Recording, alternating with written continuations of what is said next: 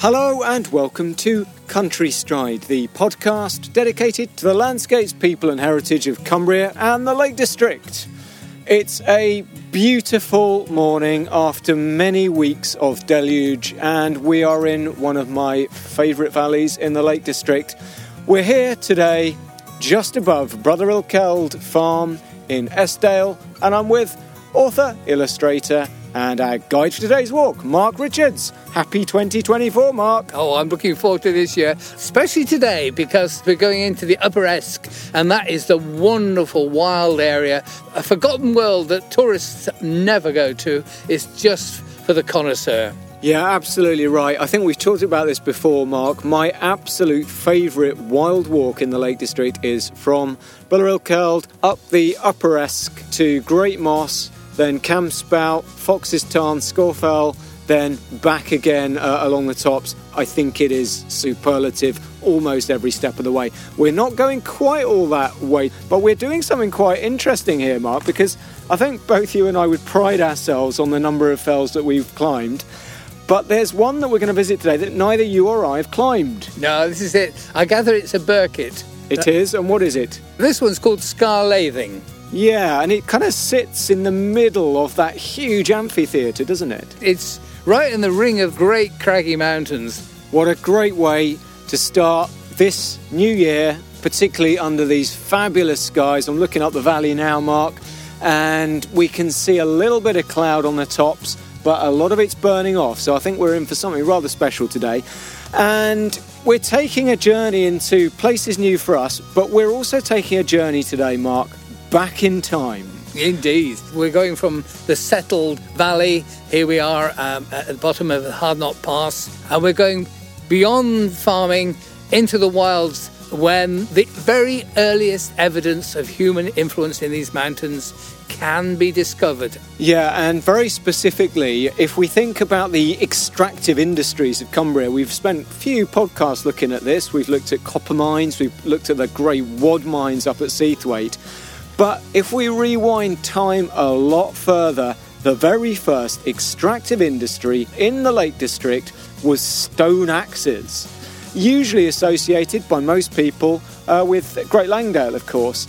But our guest today is going to say that they were found up here on the slopes of Scawfell Pike itself, and that there are remains in Upper Eskdale of a thriving hunter-gatherer civilization. We've never gone quite this far back in time before, so this should be fascinating. Yes, indeed. So our guest today is Steve Dickinson, who gave us the magical wander between Gosforth and Urton. This is the Vikings. The Vikings looking for a hall house. That was fascinating, and Steve's knowledge is quite remarkable. He has a tremendous grasp of early settlement, Vikings, right the way back.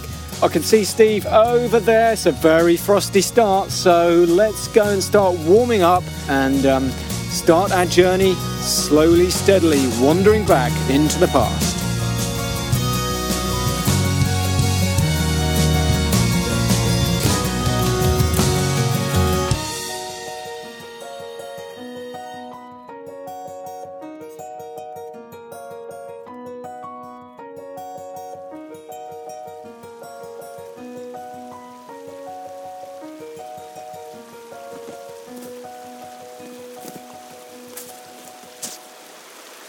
It's been an interesting morning. We've come through glorious sunshine on the west coast of Cumbria.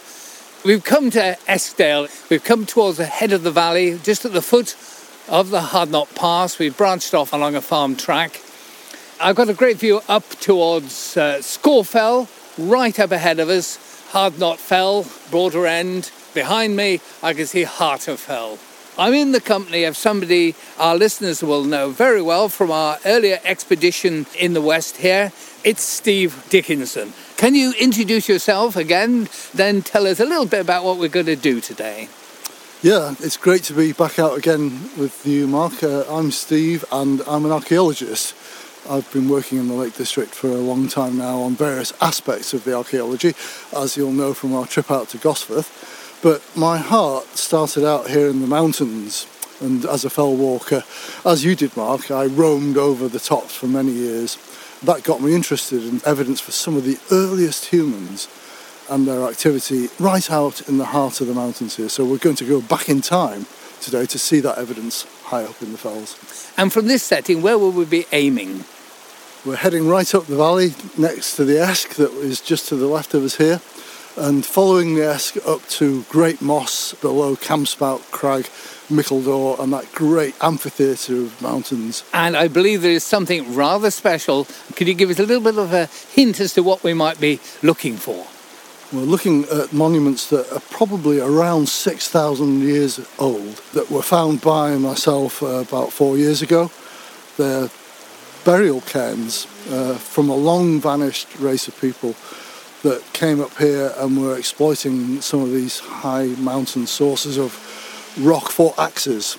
They didn't have chainsaws, as you might hear in the background. Certainly not. Their tools were far more humble. Yes. So we'll head off now. We'll go through a kissing gate and escape the chainsaw and find our way up beside the tinkling waters of the River Esk.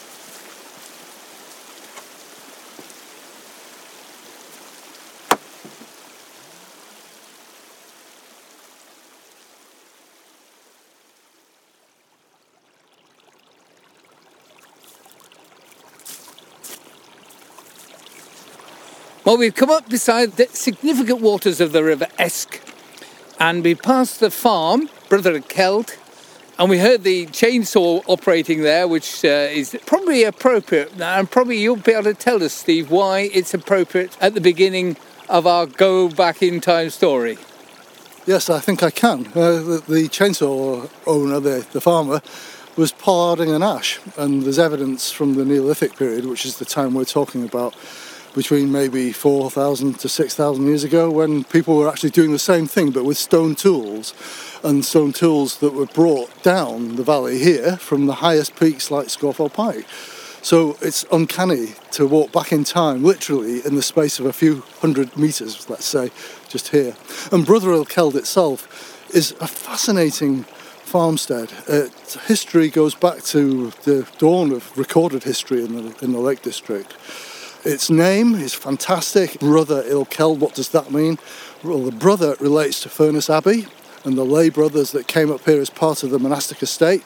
But its name also has the Ilkeld bit. That relates to West Norse and Icelandic personal name Ulf Keld's Booths. And we're talking about a Viking farmstead which became a monastic estate.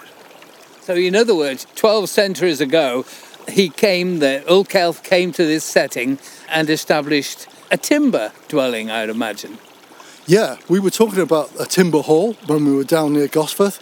Well, we're talking about the same kind of thing here at a really important junction of routeways, which we'll talk about.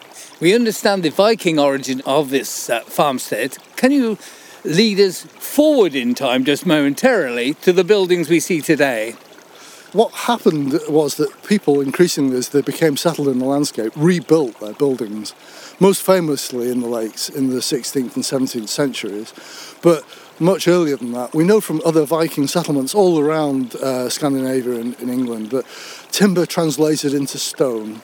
And we can see, just looking back at the whitewash farmstead here, that the farmstead would have had stone and timber roots, and it's evolved bit by bit, especially in the monastic period. Monks were great builders into the kind of farms that we see today. And why were the monks here? They were here because of the sheep. And there was a big competition between Furness Abbey and Fountains Abbey as to who was going to have ownership of some of the richest sheep pasture in the Lake District. Furness, as many listeners will know, was way down in the south of what is now Cumbria, and Fountains was way over in Yorkshire. These were big Cistercian monastic concerns, and they wanted access to the rich sheep grazing land in the centre of the Lake District, from Borrowdale right down to where we're here now. I presume they were exploiting the great wealth of the sheep, which was the wool. That's right. Wool was like the currency of the period for all the monasteries, and in fact for most of northwest Europe, because you needed it for all the reasons that I might have stated in our previous broadcast about the Vikings, for ship sails, for clothing, all kinds of things.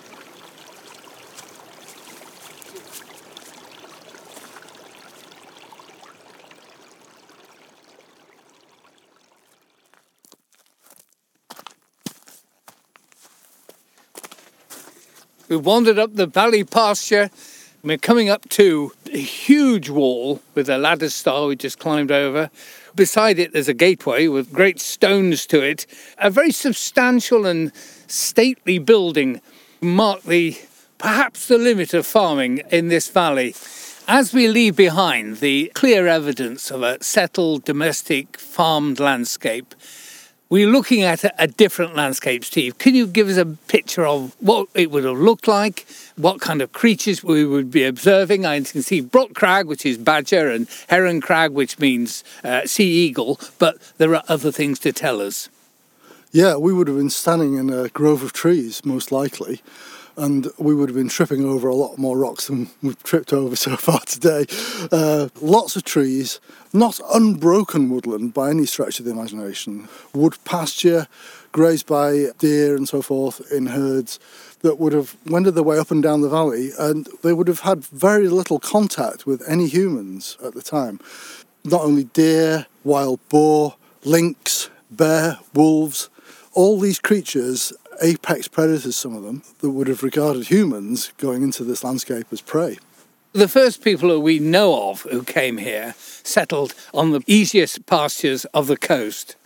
That's right, and there's a lot of evidence from the west coast of Cumbria and even round to an important archaeological site called Stainton West near Carlisle, which was excavated recently, where people were picking off the easiest territories to take advantage of the resources both from the sea and from the land. Very rarely venturing into these valleys because they were so inhospitable. Any clues to where they may have arrived from? We're talking about a period known as the Mesolithic, hunter-gatherer period.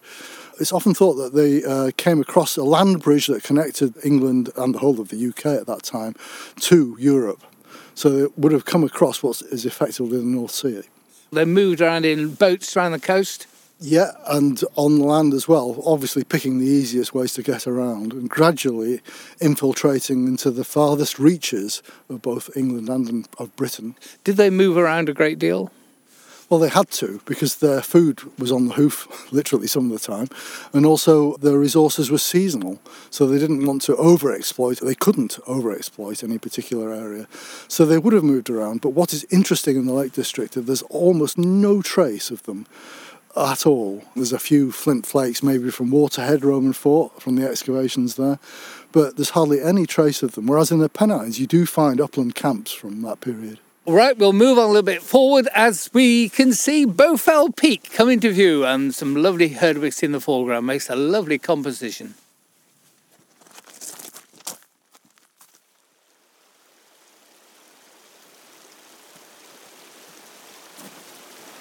We've come further up the valley now. We're actually adjacent and underneath Erne Crag, which the morning sun is warming up and highlighting, and up to the east of me I can see the steeple on Hardknott and patches of young tree growth that have been planted there with native trees to revive what probably would have been the native landscape here going back in time. Which reminds me, Steve, we were talking about those hunter-gatherers who were on the coast. What caused them to start moving up into the mountains? It was the stone in the mountains that they were interested in. We're talking about a period where people were not scientists, but they were trying to understand the world that was around them. And these guys were particularly interested in stone because it was the only cutting technology that they had at the time. But also it had a significance way beyond its practical use. Other traditional societies around the world who have made stone axes don't just regard it as a practical tool. They are often regarded as significant ritual objects, symbolic and redolent of stories of their creation and where they came from in their own right. They were highly prized talismans at the time. Quite distinct from flint, which obviously would have been relevant to them. They will have used it as a tool. Yes, flint was also mined in southern England, and the mines, like Grimes Graves in Norfolk, went into the underworld. We think of them nowadays, don't we, just as mines. They're practical things to get things out of the earth. But in those days, you think about the effort not just involved in creating the mine, but the physical operation of going down there into the dark, and having to commune with the earth, literally, because you're in the middle of it, and almost like asking permission of the earth to give out what it is concealing. Mother Earth. Exactly. And here we're talking about the same kind of thing, I think, where these high mountains were spiritually significant for the people of the time. And they conveyed messages that we are only just now beginning to understand in relation to the kind of monuments that people went on to create later in prehistory, like Stonehenge, like the stone circles. These kind of monuments made of rock symbolised more than just a circle of stone. We associate stone axes, many of us, with the axe factory on Piker Stickle and Harrison Stickle in the Blankdale Pikes. But the particular rock was a band, a seam that ran across the lakes. It came through here, didn't it? From where we're looking at the moment, up to Bow Fell, we can almost track the line of that seam below Bow Fell Links as it heads over towards the Score Fells. And right on the summit of Score Fell Pike were some of the remotest axe quarries of all at that period. And we know so much more now than even just a few years ago about the dating of these sites in particular. It used to be thought that their use and quarrying spanned quite a long period of time. Now we know it was confined to a particular period in the late Mesolithic, early Neolithic, between about 4,000 to 3,700 BC. This is a migratory activity. They weren't here all the time. Absolutely. You wouldn't want to come up here in the winter and do this kind of thing, even nowadays. So we're talking about a period in the summer months, I'm sure, only maybe a few weeks at a time, sufficient time for them to camp below the quarries, probably near some of the sites we'll see shortly, and then exploit the stone, get enough so they could just physically carry it away. So you're not talking about tens of kilograms of stone, you're talking about just a few prized objects, basically. From their coastal settings, what sort of routes do you think they would have followed? Well, the most logical route is the river that we're standing almost next to, the Esk. Following the river up the valley would take them right to the sources of some of the stone that they were interested in. The tops, they might have been over the tops in the summer.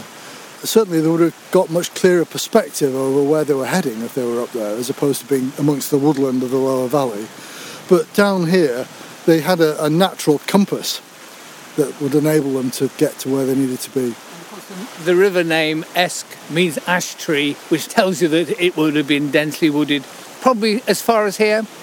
Yeah, I think we're possibly getting to the limit of the larger woodlands. Looking from here, I can see one single lone pine tree on the other side. It's taking advantage of a bit of shelter, but once we get a bit higher up, certainly above the Linco Esk confluence, we'll find it gets a bit harsher.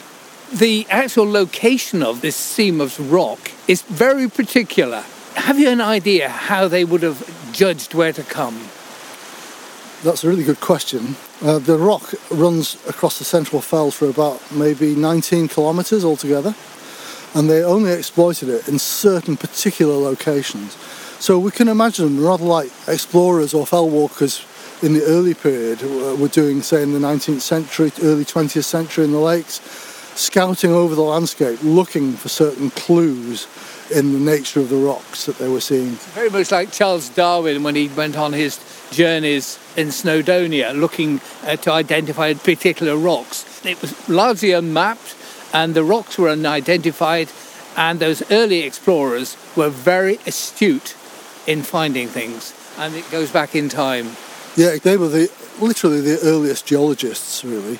And where we're going, up into an area of volcanic rock around 460 million years old, with so many different varieties and convolutions of strata and so forth, this would have been a remarkable landscape to them.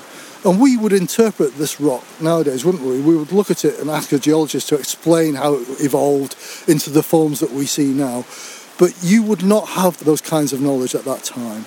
So they were making their knowledge up and their stories about the creation of this landscape up in the way that we cannot start to imagine nowadays. Well, we'll head further up. We've just seen a lady, solitary lady, wandering up the fell. So this is a place for the solitary wanderer.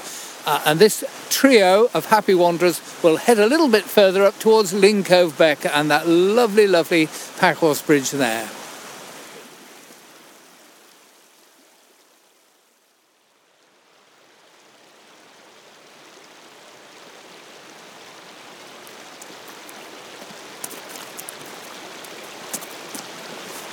Well, we wandered up the valley and it's such a glorious day. We are so blessed. Beautiful blue skies, and we've come up to the meeting of Linn Cove Beck with the River Esk. And before we cross the wonderful little Packles Bridge, we're standing in a large sheepfold which has 2 compartments, and it will have had a significant role in the great sheep gather and the sheep management of all these wild fells that stretch up for 4 miles and more up to the watershed. And the bridge itself reminds us of the great route of this gather and the connection with Furness Abbey, the importance of this management of the sheep. But I'd like to get on to the topic of the journeying. We started the walk at the bottom of Hardknott Pass. There is that majestic Roman fort sitting above the cattle grid up on the shoulder of Hardknott. That was an east-west trade route that went over Hardknott Pass towards Wrynose Pass, going to Ambleside. Here we stand, in effect, on a north-south route, aiming for Borrowdale. So, Steve, can you take us back to the time of the hunter-gatherers and their use of this trade route, this journeying route through the fells? Yeah, well, I've already said that they were following the river up to get to this particular location, and here it's really significant because there are choices as to where you go, but really you're only looking about going north, and it's this connectivity in the central part of the Lake District that they would have been interested in. The rock that they were looking for occurred in Langdale, also at Scawfell Pike. We're heading towards Scawfell Pike, but it was taken north from here up to Keswick and then onwards to Carlisle, even into Scotland, way up to the Orkneys. Of course, this is a wild north-south route, and the Lake District has other recognised north-south routes. Yeah, it has well-known Styhead Pass, Blacksail, got Eskhors, the hub of the Lake District, as many people regard it. And from there, you can move on down to Stake Pass between Langdale and Langstrath. And getting over from there, you get to the major routeway, the main north-south routeway that people know, everybody knows nowadays, Dunmail Raise, and then Kirkstone. But they're few and far between, and only 2 of those that I've mentioned are motor roads now. This is Packhorse Bridge from a much later era. We're talking about a time when everything was done on Shanks's pony. Yep, you would have walked in, gathered your stone, and walked out, and there was no alternative. The kind of concept of using animals for portage, horses, came much later on. Well, we'll venture over this gorgeous bridge, and we've got a sharp climb to do before we get to what will be the most exciting part of the journey as we go up the Esk Gorge.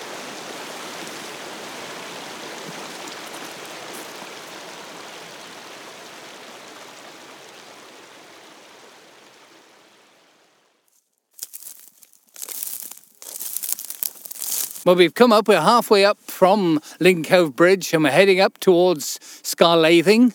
We're in an area is shown on the map as Throstle Garth. Garth is a clue to something here. Throstle is thrush or fell thrush, Viking description of the thrush.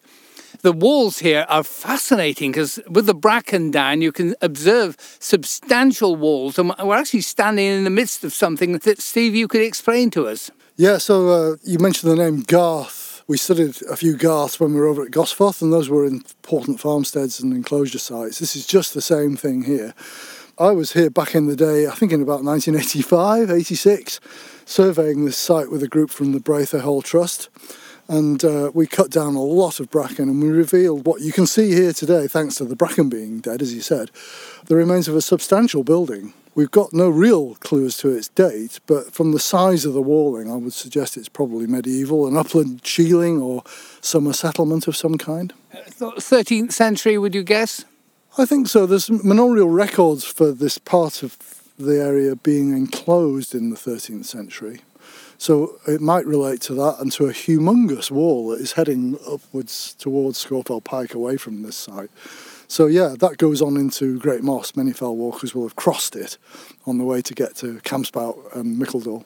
The big boulders in this area that we're standing amidst, it's a shieling. What was the function of a shieling?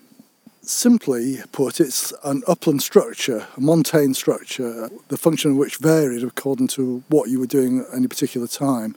They've excavated examples in Scotland, for example, where there were very basic shelters for shepherds out on the bens and the peaks. But here, we know, through us having excavated one of these sites in Kentmere, at Bryantskill, that they can go back to the Viking period and they can be used for a whole variety of different functions. Iron making, for example, shepherding, stock corralling, cultivating the land as well, as we found in Kentmere. This would be a dwelling that people would have lived in throughout the year or just in the summer? We're really high up here. The example I cited over at Bryantskill in Kentmere is nearly 1,000 feet up, and it's really exposed. And the Vikings employed specialist techniques to build its walls, incorporating turf as well as stone and presumably timber to create airtight walling. But as you can see, you couldn't really live up here in the winter. It'd be too difficult. Yeah, we couldn't resist observing this feature, but we must press on because there's excitement ahead towards Scarlathing.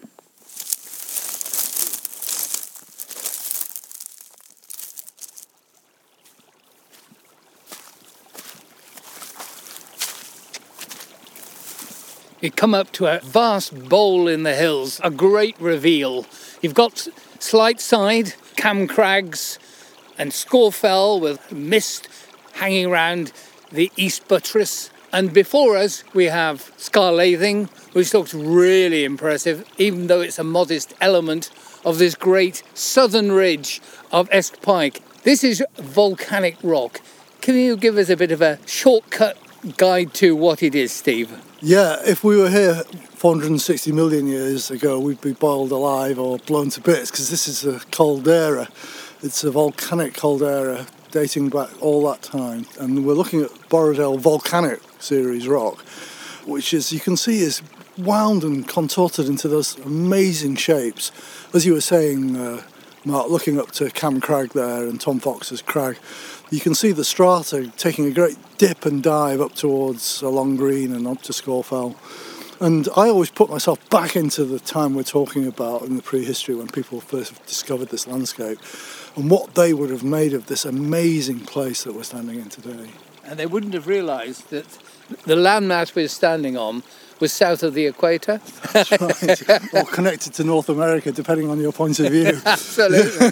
Yeah. Oh, well, there you go. And there's even a little bit of snow I can see up there, which you would expect in January, but there's been so little of it about this year.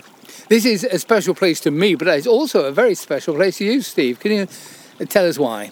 The nub of it for me was that I saw this blank on the map. You're talking about an area of landscape and majesty which is completely almost unknown archaeologically. And I thought there's got to be something here somewhere. There must be, because of the guys working the stone high up on the pike there. They must have had some encampments or something further down. Basically, I laid siege to this landscape for about 4 years, camping here, going backwards and forwards, traversing it, and finding things that people had not found before. Amazing. Well, it's a magical place. We need to make a few more strides while the daylight's strong to go and find hints that you've got of these earliest people.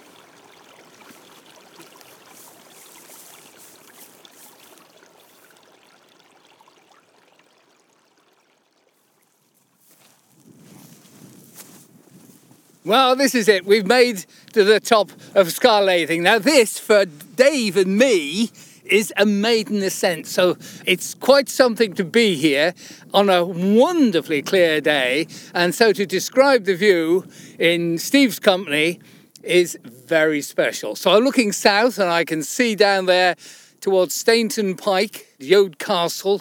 I think you just see Heskfell. Then beyond that you can see Whitfell and Buckbarrow. Just to the left of that, Blackcomb and then Green Crag. And then we get Harterfell, Hardknot, Dow Crag and Greyfriar, Swirlhow, Great Cars and Little Stand, Long Top, which is the highest point on Crinkle Crags. And you can see Three Tarns, which in old maps is Buscow Hawes. There you are, something you didn't know. The Lynx is vaguely there, and Bow Fell is lost in the cloud.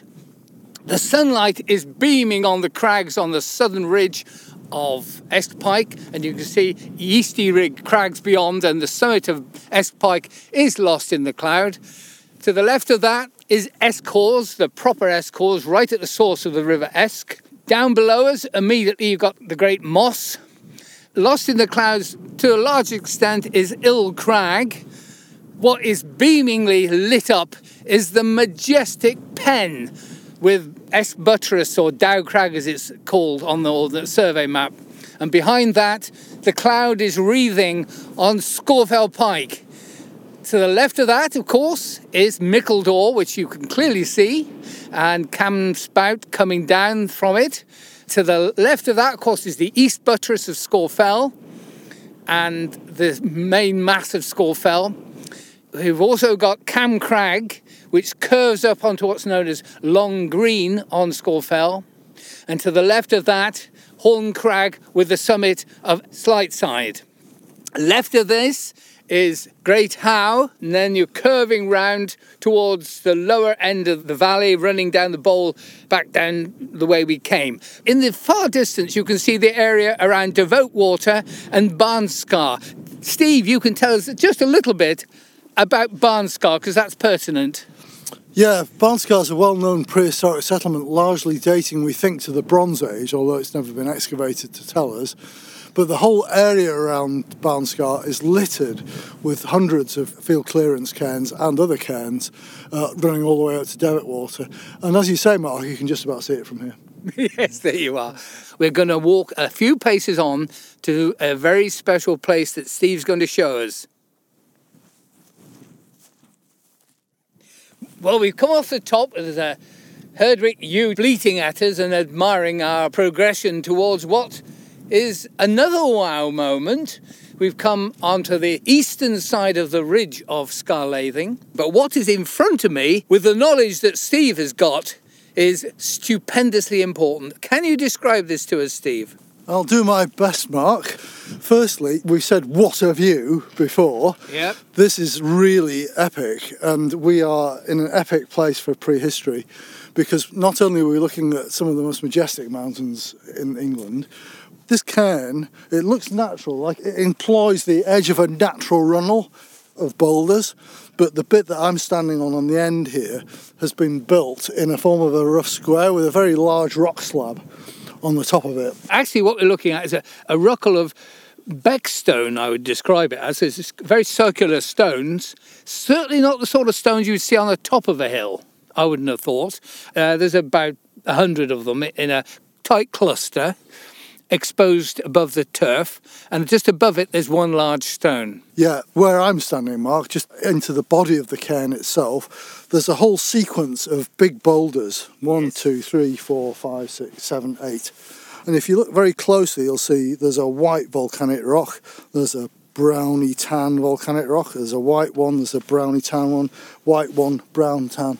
These are deliberately set here. Yes. Now, it's been suggested to me that this is entirely natural, but glaciers or anything else that's natural don't put rocks down in that sequence. In any form of sequence. And when I first came here, I was sitting right here on this rock, having my lunch, looking at this view down towards Greyfriar and Dow Crag, and I thought, wow, this is an amazing place. And if I look around behind me, I can see the pike.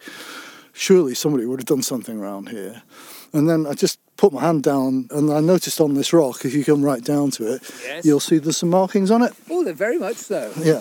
I've never in my whole archaeological career seen anything like that. No. I've never seen any glacial marks that look anything like that either. No, they're etchings, Yeah, you could so say. really this rock, it's not very big. It's only about maybe less than 2 feet by about a foot. Yes. Pretty chunky, and it's banded, Yes. naturally banded volcanic rock with lichen growing all over it and partly over the markings as well. Yes. It indicates it's really, really old, Quite. these markings. Geologists say this is natural. I'll go with that. Yep. But it's been selected deliberately because of its markings on it, if it's Yes. natural. And what we can see, I think, is a rough form of a face here with a couple of eyes Right. and maybe a chin here. Yes. So I think this is very reminiscent of an animal which would have been very current in the Lake District at the time when this cairn was built, which is a lynx.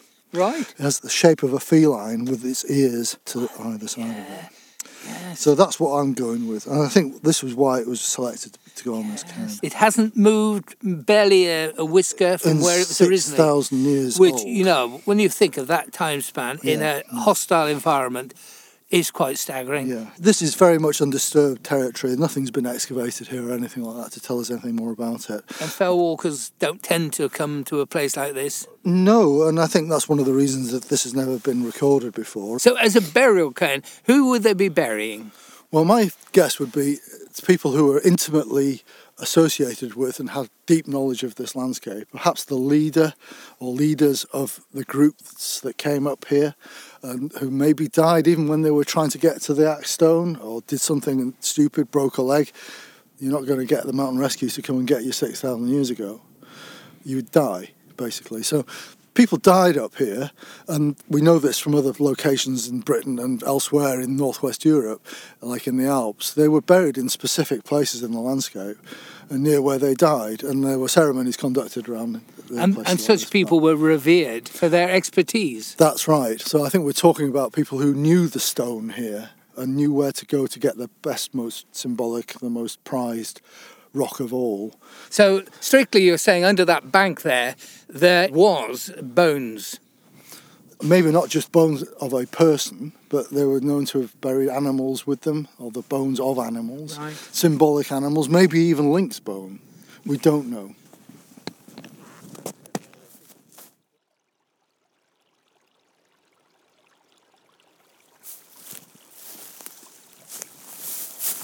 We've wandered over some tussocky ground and a mossy area that's thick ice, load-bearing anyway, so we've come across that area. We've come to another ruckle of stones with one large one, very substantially large, on the west-facing slope of the ridge of the lower end of S Pike, South Ridge.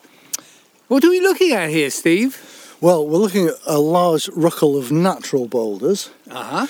It has a spring issuing from beneath it, which is very boggy now. You can see Yes. that just here. You may just be able to pick it up on the microphone with a trickle of water. We're in the sun, so the rock in the middle of this really stands out. A very banded, but quite dramatic monolith, which I think has been erected and propped upright. You'll see there's some stones that have been put between it and the rocks next to it. Deliberately, I think. They're not Right. just there unnaturally. But just up to the left of us here, you can see in the sunshine here, there's a very distinctive blue volcanic rock with some very bright green lichen on it. Yep. Well, that is an engraved rock. It's a boulder about 3 feet long by 1.5 feet. Yeah. Old measure. Oblong, square shaped with fissuring in it. Yeah, we're looking at a series of vertical grooves on the left-hand side of the rock, very deeply scratched into the rock surface. And then there's a diagonal groove running down from top right to lower left, which intersects with these other grooves. This is what I think is known in archaeological speak as a polissoir, and that means a stone that was used to grind other stones on it, to sharpen other stones on it. Right. And this particular volcanic rock is volcanic clastic sandstone. It's not pure volcanic rock, it's got elements of other rock. What does that mean in terms of what we're talking about today? Well, these people who came up here had stone tools. They were getting stone blades and making rough outs of stone axes from the peaks overlooking us here. They were bringing some of them down here to this point where the spring is, with this monolith in the middle of this natural cairn. And they were not just sharpening blades and tools on this rock before heading back down the valley towards the coast with what they found, but the rock itself had an enormous symbolic significance to them because of its location. They had to take them out as bedrock. Can you give us a bit of a clue as to the process of getting them out, chipping them to a raw state, and then maybe finishing them? On Pike of Stickle, where most of the research on this has been carried out, they went to the extent of fire setting. So they set fires against the rock, which effectively, if you pour water on it, it breaks the rock up. It's like a primitive form of quarrying, because they had no iron tools or chisels or anything like that. You get big lumps of the rock as a result, which had to be chipped and flaked off with probably a bone mallet of some kind, gently knocking it away, like a flint knapper would. Yep. And that reduces the rock down to the rough out of an axe, which has the shape but isn't a complete item. And then what happened, we know, is they took that away most likely to the coast, and then they polished it using sandstone rubbers down there. Is there evidence down there of places where they did that? Yes, there is. There was a famous excavation in the 19th century of a place at Enside Tarn, north of Sellafield, where they actually found both hafted stone axes and also the polishing stone that they used for this. That's remarkable, isn't it? The hafted axes are still visible in a glass case in the British Museum. It must be a laborious and tough process. Perhaps you've had a go? I have. It was a while ago, and we used Langdale stone and did it with a group of children who were very good at it. Oh, you used the children? Oh, that's yes, we used the children. We all had a great time. We didn't make very useful axes, but we all learned how challenging and difficult it was to work the stone. A real craftsman's job. So these hunter-gatherers living on the coast would have come up the wooded valley of the Esk, naturally navigate up here, come into this great bowl of the mountains. They would have found this very special rock, which they will have identified as ideal for making tools, their stone axe tools. They will have tooled the tools on rocks like this particular one here. One has this picture of somebody kneeling down, etching into it and sharpening their tools on this one particular rock. And this will have been revered, rather like the cairn we've seen just recently, for those who have fallen in this vicinity. But they will have then taken these stones down to the coast and distributed them as very important high-status tools within the range of society, which extended right into Europe. Thousands of stone axes from Langdales and also from Scawfell Pike here have been found all over the country and in Ireland as well. So we know they had immense significance for people all over these islands at that time. And it's remarkable to think where we're at now in 2024, believe it or not. We're talking about something that started out 6,000 years ago from this spot. We talk about copper, or we talk about wad, we talk about all these mineral elements that have been won from these hills. But strictly, we're going back in time to the point where the real wealth of the mountains was recognised throughout Britain as coming from here. Yeah, that's right. And in the 80s and the 90s, for example, these items were thought of just as like trade goods, really. But now it's recognised that they have a deeper wealth in terms of their significance and symbolism and attributes, and the locations where they were found form part of their stories. There are other stone axe factories known in Britain and in Ireland, but the ones in the Central Lakes have by far the largest output of any of them.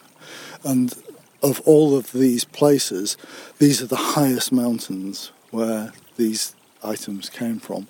And as we know through having walked them ourselves over many years, they have a particular kind of value to people even now. This is wealth of a different kind to wad and copper. It's about the symbolic wealth of a nation's landscape. This majestic landscape is embodied in the stones, in the minds of those people who are actually winning them. They're carrying their emotional connection with this landscape. That's exactly right. I don't think we appreciate that nowadays because we're a commodity-rich society, and it's very disposable society, I was going to say as well, where we throw things away that have no further value. But there's evidence from archaeology all over England, Scotland and Ireland that people revered these items even when they were discarded. If they did discard them, they discarded them in highly symbolic places, like some of them were found in the River Thames as a kind of votive deposit, for example. These things had a value to them that we just can't get to grips with nowadays. It's hard for us to contemplate how important they were. It's carrying the heart and connection with the place, the spirit of place. That's right. It's all about the spirit of place. And what better place to celebrate it and to commemorate it than here?